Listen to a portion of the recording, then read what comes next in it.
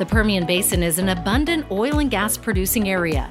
Already one of the world's leading oil producing regions, the area in West Texas and southeastern New Mexico could nearly double crude oil production by the year 2023. But who are the leaders behind this economic powerhouse? And what is their story? This is Permian Perspective. I'm your host, Krista Escamilla. Sponsored by Baker Hughes, a GE company inventing smarter ways to bring energy to the world. Hello, everyone. Welcome to this week's episode. It is such a pleasure to be sharing this time with you today. I am sitting in Midland, Texas, downtown at the Reliance Energy Building with Grant Billingsley, the Executive Director of the Scarborough Foundation. Thanks so much for being with us, Grant. It's my pleasure. Thanks for having me. Well, before we jump into our interview, I want to, first of all, ask anyone that is listening to please take a few minutes and leave a review on iTunes. I would love for you to say something really nice about our podcast. I know it's new and I appreciate those 5-star reviews. So thank you, thank you, thank you. And we may even read one in a future episode. So thank you very much. Okay, Grant, thank you so much again for joining us. Let's talk about you. How did you get into the oil and gas industry? Well, just about anybody who lives in Midland is connected to the oil and gas business. And I've been here for going on 44 years, and I did work for an independent oil and gas company. I was a lobbyist in Austin doing state government affairs for a long time, but now I work for this philanthropic organization that tries to help our community. And that you do. I love the foundation. The Scarborough Foundation does so much to help out our community. And I think it's a story that a lot of people haven't heard in the oil and gas industry. We hear a lot about the big players and our small independents, but not the philanthropy. Can you share a little bit about how this organization got started? The organization, like a lot of philanthropy, and we're blessed. We're blessed in the community to have a lot of charitable organizations who support the community. But this was created by a family who wanted to leave a legacy of helping our community grow and develop and serve the people who live here.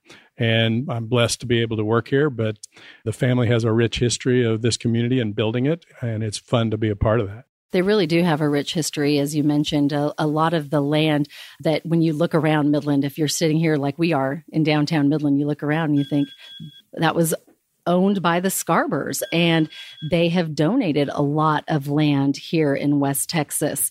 I think one that kind of stands out in my mind is the Midland International Airport. I love that the reason why so many people can fly in and out of Midland is because the Scarboroughs donated that land. How do you feel they've helped the community in so many ways? That was a long time ago. Mr. Scarborough Sr., Clarence Scarborough Sr., was certainly a part of building this community in its earliest days. And at the time, the government had a bomber training base out here. This is the wild and remote areas. And they determined that they needed to expand that training facility. And He was willing to provide the land, and after the government was finished with it, it turned into a commercial airport. And so now, and just by design, it was located midway between Midland and Odessa, and so it's perfectly located to serve our two communities that are both growing like never before. It really is growing like never before. You said you've been here 40 years. There have been many highs and lows through those 40 years. What would you say to someone that maybe is just moving here to West Texas, and some advice that you might give them on your experience and your knowledge of being here? I've told people all along that you have to live here for a while. It's remote.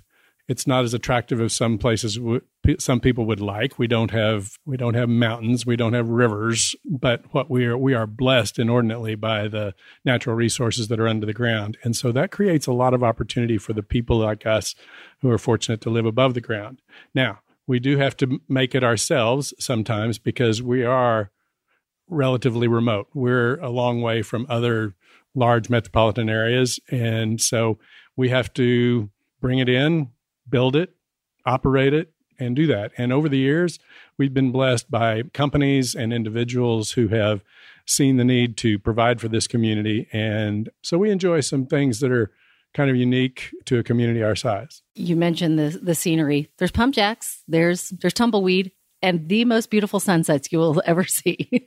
That is the sky. The sky is our landscape, and there's no denying that. We, for a long time, And still, I guess the area here is known as the land of the high sky, and that's because it's just almost limitless when you see it. And we have a lot of cloudless days that, and what clouds there are in the mornings and in the evenings, they provide an extraordinary sunset that's not cluttered by trees or hills. So. That's right. Let's talk a little bit about the Permian growth, the next 5 years. And I know with your organization, where do you see your goals going in the next 5 years and the industry in general? Well, right now as a community, we're needing to work. We are working together to pull together to understand and provide for the growth was not expected, but is now apparently it's coming, and we need to provide for it. We need to provide for the people, their needs, the needs of the businesses that come here, because right now the Permian Basin, Midland serves as the administrative center, if you will, and now the production center of the Permian Basin, which is one of the largest, if not the largest, producing region in the country. And so we're important economically for the country. And so that requires people, and people need to live here, and people that live here need schools and hospitals and streets and things to do and basic services. And we as a community need to pull those together. And fortunately, we have a growing coalition of both private and public resources that are working together to try to figure out what do we do to manage the prosperity that we're blessed with right now. That is so true, because there is a challenge with that I think a lot of people don't understand if they've never been here to West Texas and seen it for themselves with the traffic. We don't have Houston traffic, but we have traffic that doesn't fit our roads, our current roadways. So I'm glad that you pointed that out. Let's talk about the difference between this current situation that we have with the growth and the boom compared to maybe years past. Since you've been here 40 years, you've seen it. What do you think is the biggest difference? The biggest difference is technology and the vast horizons that open up with the development of technology that can develop here. Most people don't realize that the Permian Basin was long ago. It was the largest oil producing region in the country. But back in the 50s, 60s, and by about the 70s, it was slowing down. And looking back in history, by the time I got here, which was about 1975, a lot of the large national oil companies had already left. They felt like the Permian Basin was mature. It had already kind of played out. We were only drilling vertical wells at the time. They viewed the future of the basin as not as bright as it had been. So a lot of the majors left Midland, and they sold some of their land, some of their acreage, producing properties. They sold them to people that became independents, that started private companies. Some of those people who worked for those majors, who chose at the time, when told, let's say in late 60s, that their job no longer was in Midland, but it might have been in Houston, or Tulsa was then the oil capital of the world back in those days. A lot of those individuals said, no, I'm going to stay in Midland because I like it. And I like the way the community is. So they stayed. And a lot of those individuals were tremendous successes. And they are a lot of the individuals who built this community into what it is and providing us a lot of the things that we enjoy today. And so that was the better part of 50 years ago. And so now what we're experiencing is a lot of the largest oil and gas companies, sometimes called ultra majors, but certainly global companies, they are coming back, and they're coming back in a hurry. And that's a wonderful thing for us economically, but it poses its own challenges, and we need to prepare for them because they bring abundant financial resources to develop these natural resources that we've got, but they're also bringing qualified, mostly young, highly talented people and all the service individuals that come along with it. There are a lot of people coming here, and we are working together in increasing numbers of public and private partnerships to do that. And that's the only way we can get it done. So would you say that's the biggest difference, maybe is seeing that public and private partnership coming together for the better of our community? Yes. I think the biggest opportunity that we're finding there is how these companies that have been here for a long time, companies that have come back, companies that are new, all of those are working with philanthropy, organizations like ours. And like I said, there are a lot of foundations who help this community in this region, and then local government and state government, because state government realizes that they benefit in a very big way from the things that are being done here, the production that takes here, because A lot of people may or may not know it, but a lot of the resources that are in the Delaware Basin, for example, are University of Texas and state-owned properties that provide a lot of money for higher education at Texas A&M, University of Texas, Texas Tech, and other institutions of higher learning here in the state. So it's important not just to the country, it's really important to Texas. And so what we're doing here is of interest and note to a lot more people than just those who live here. Very, very true. I know growing up in California, I didn't see a community come together as much. And our community was great. I mean, I don't want to bash where I grew up. I love the community I grew up in. But I never have seen the philanthropic efforts like Midland has and Odessa and West Texas in a whole. When something happens, West Texans jump in and they help each other out. How does the Scarborough Foundation do that? And what is the goal of the foundation to better our community? Our goal is just to make Midland and the Permian Basin a better place in which to live or do business. And that is a part of the family legacy that has been here. And I think that is a common theme shared by many of the organizations. Some of course have specialties, whether it might be healthcare or education, might be higher ed or public ed, it might be social services because every community needs help for helping people get through each day. And so, but for the Scarborough Foundation, ours is mostly community development, providing things where we can maybe get a project started and that might not get started otherwise. And so it's fun. And now with the ability to work together with other growing companies that are new here, and then working with local government, sometimes even state government, we're able to get some things done.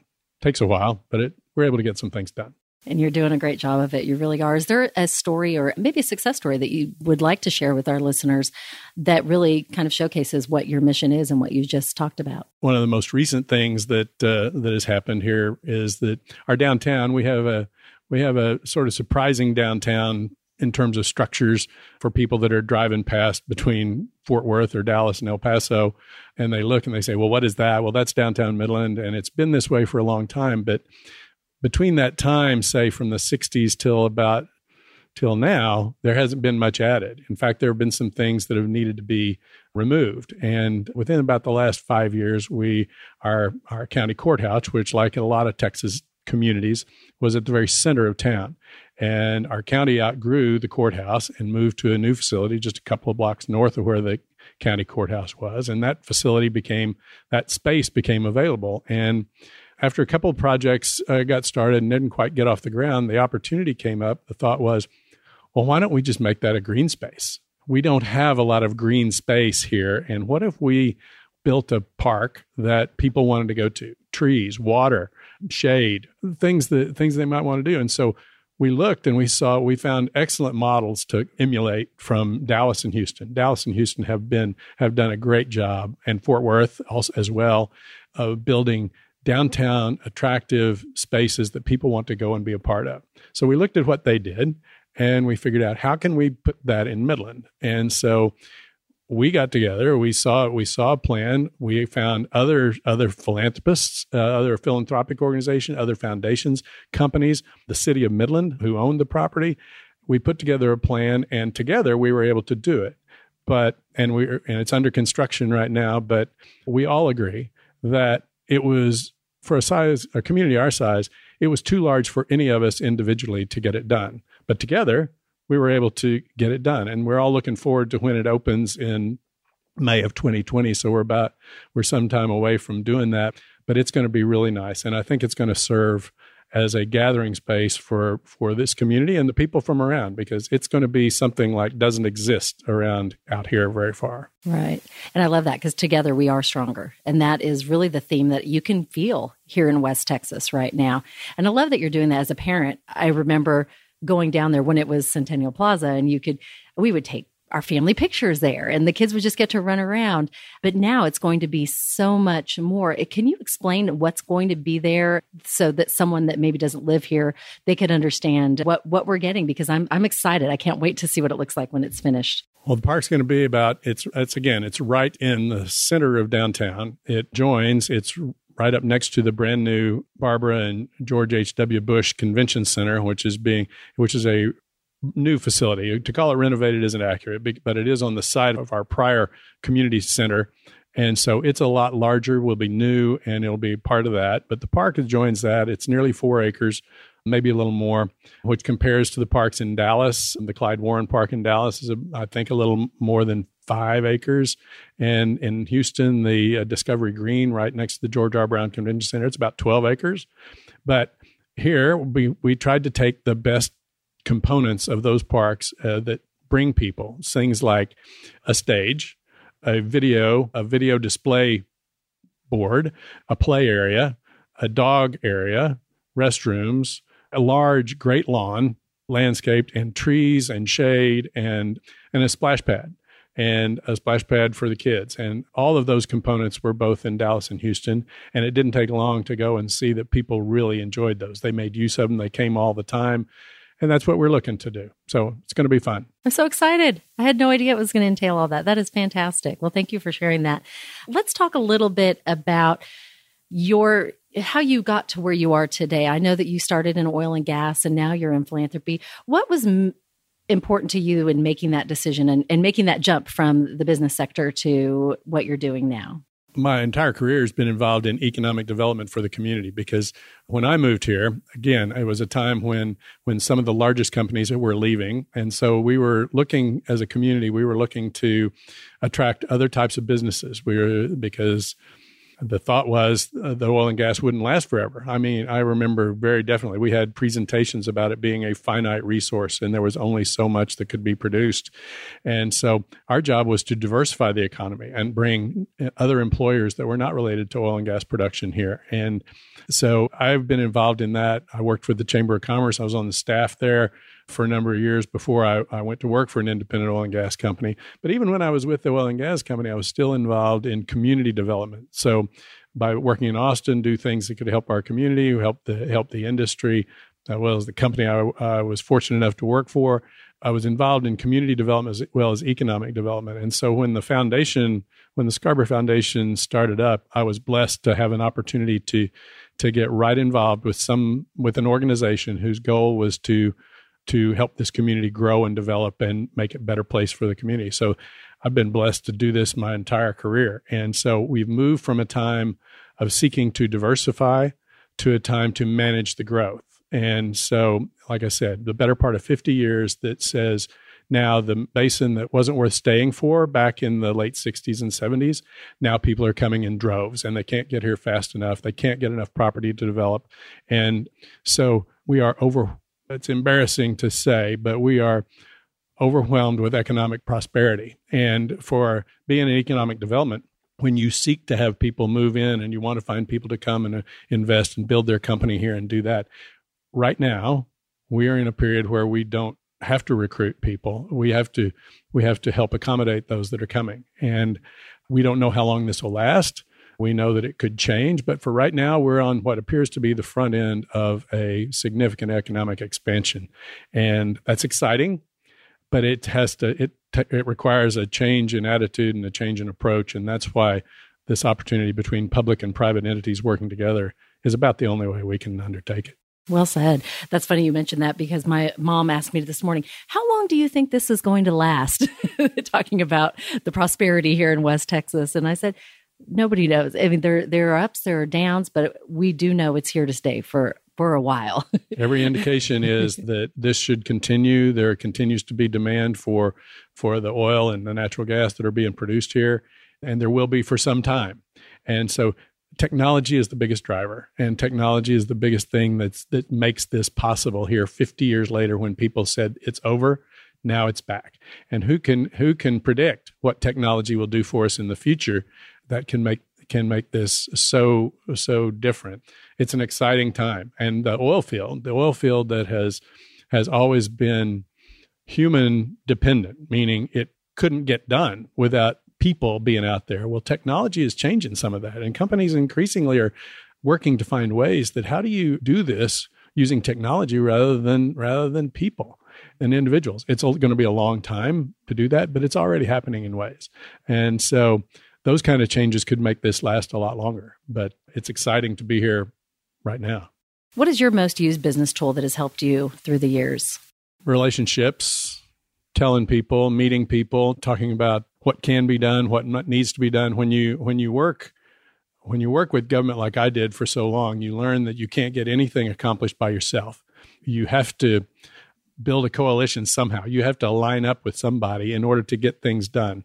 And the larger government is, the more you have to have more people involved. And so that opportunity, that experience that I gained in how do you work to build a group to try to identify the goal, figure out the priority. There are 3 questions. A friend of mine reminds me almost every day, said, start with, what do you want to do? How much is it going to cost? And now what are your priorities? And how are you going to get that done? And we're facing that sort of sequence now is happening a lot in the community. How do we build the roads?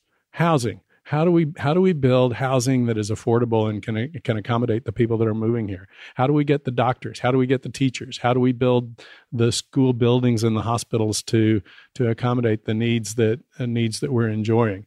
Building a park. Some people might say that a park wasn't our top priority, but it's sure going to be nice, and I'm pretty sure it's going to be used. People that have worked with us before said you can pretty well count on it being more popular than you even ever anticipate.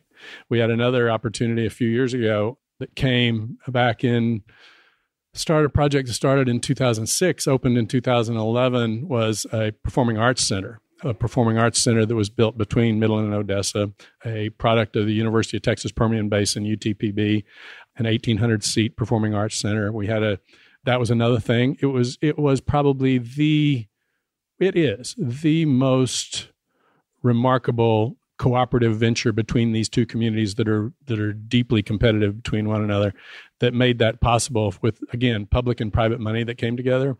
And I was fortunate enough to be involved in that project. And looking back, the Wagner Noel Performing Arts Center so far exceeds what anybody dreamed for it in terms of what it does, what enjoyment it brings to people, the type of education and entertainment that it attracts, and then to hear many of the performers and groups that visit there, when they walk in, they go, what is this place doing out here? It is incredible. It's just incredible. Out on the middle of a plain and this big, huge, beautiful, unique building. They walk in and they said, this is remarkable. And that is a testimony to the communities and to this region and to this industry that says it is possible if we work together. And that was a perfect example. But that is the kind of thing that we have to develop ourselves. And we needed the help of government, but government couldn't do it alone.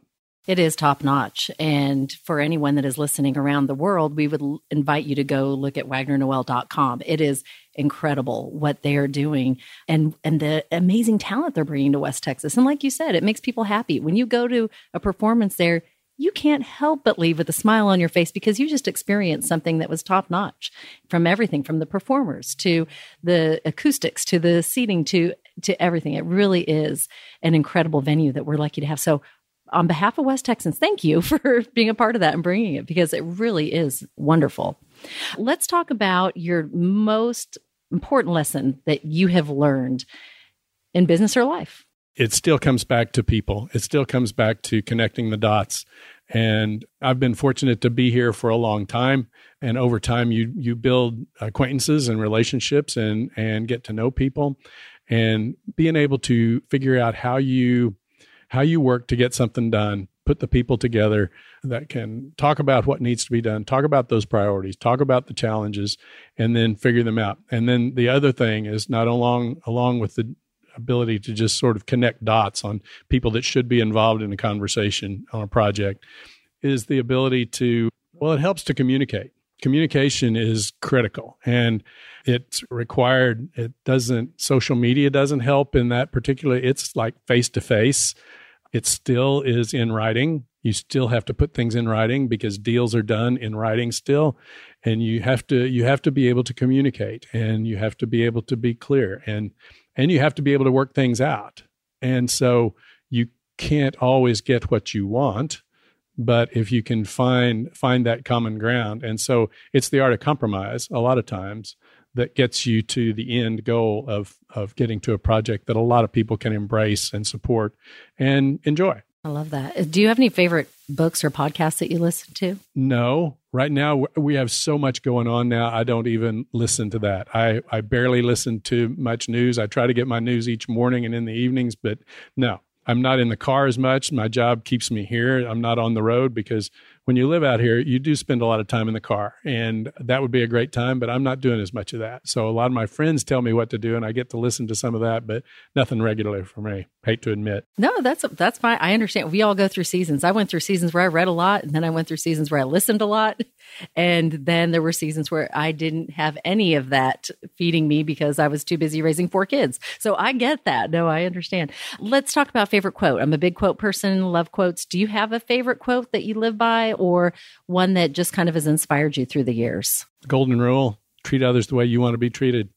When you're in the business of trying to get things done and knowing you've got to have other people along with you, you've just got to treat people the way you want to be treated. I love that. Finally, is there anything that you want to share with our listeners just about the Permian Basin for them to understand what it is like here? Because we are such a thriving community and growing, and everything we talked about today. And I've loved hearing your take on it. Is there anything else that maybe we haven't touched on that you think that everyone needs to know about the Permian? It's a unique place. Everybody says that, but it's unique in its geography, in its remoteness, in the resource that's under the ground and invisible to so many, but improves the lives of so many. I mean, when you think about all the things in our world that are made with or by hydrocarbon products, you can't get by.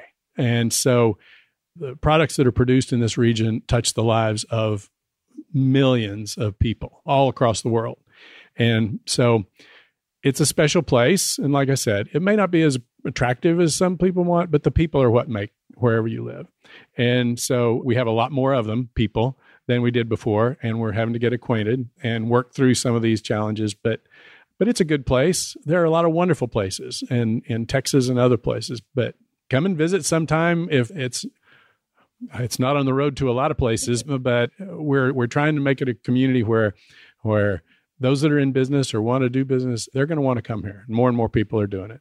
Absolutely. And when you said that, I thought of, what about advice you would give to someone that is new? Because I like that you mentioned that we have a lot of new people coming to town.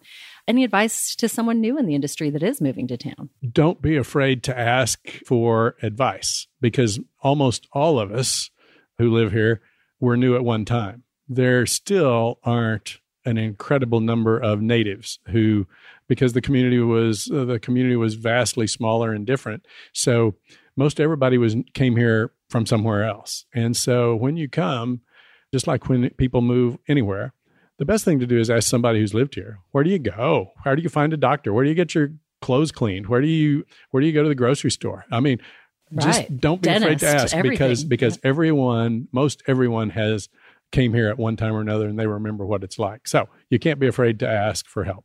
Good advice. All right, Grant, thank you so much. Grant Billingsley, the Executive Director of the Scarborough Foundation.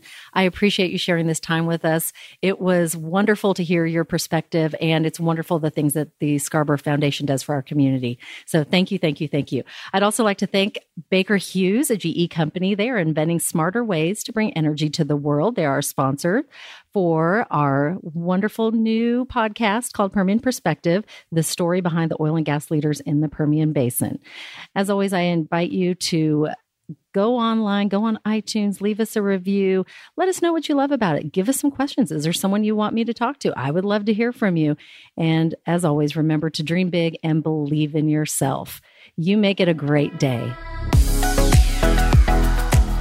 Tune in next week for another episode of Permian Perspective, a production of the Oil and Gas Global Network. Learn more at www.oggn.com.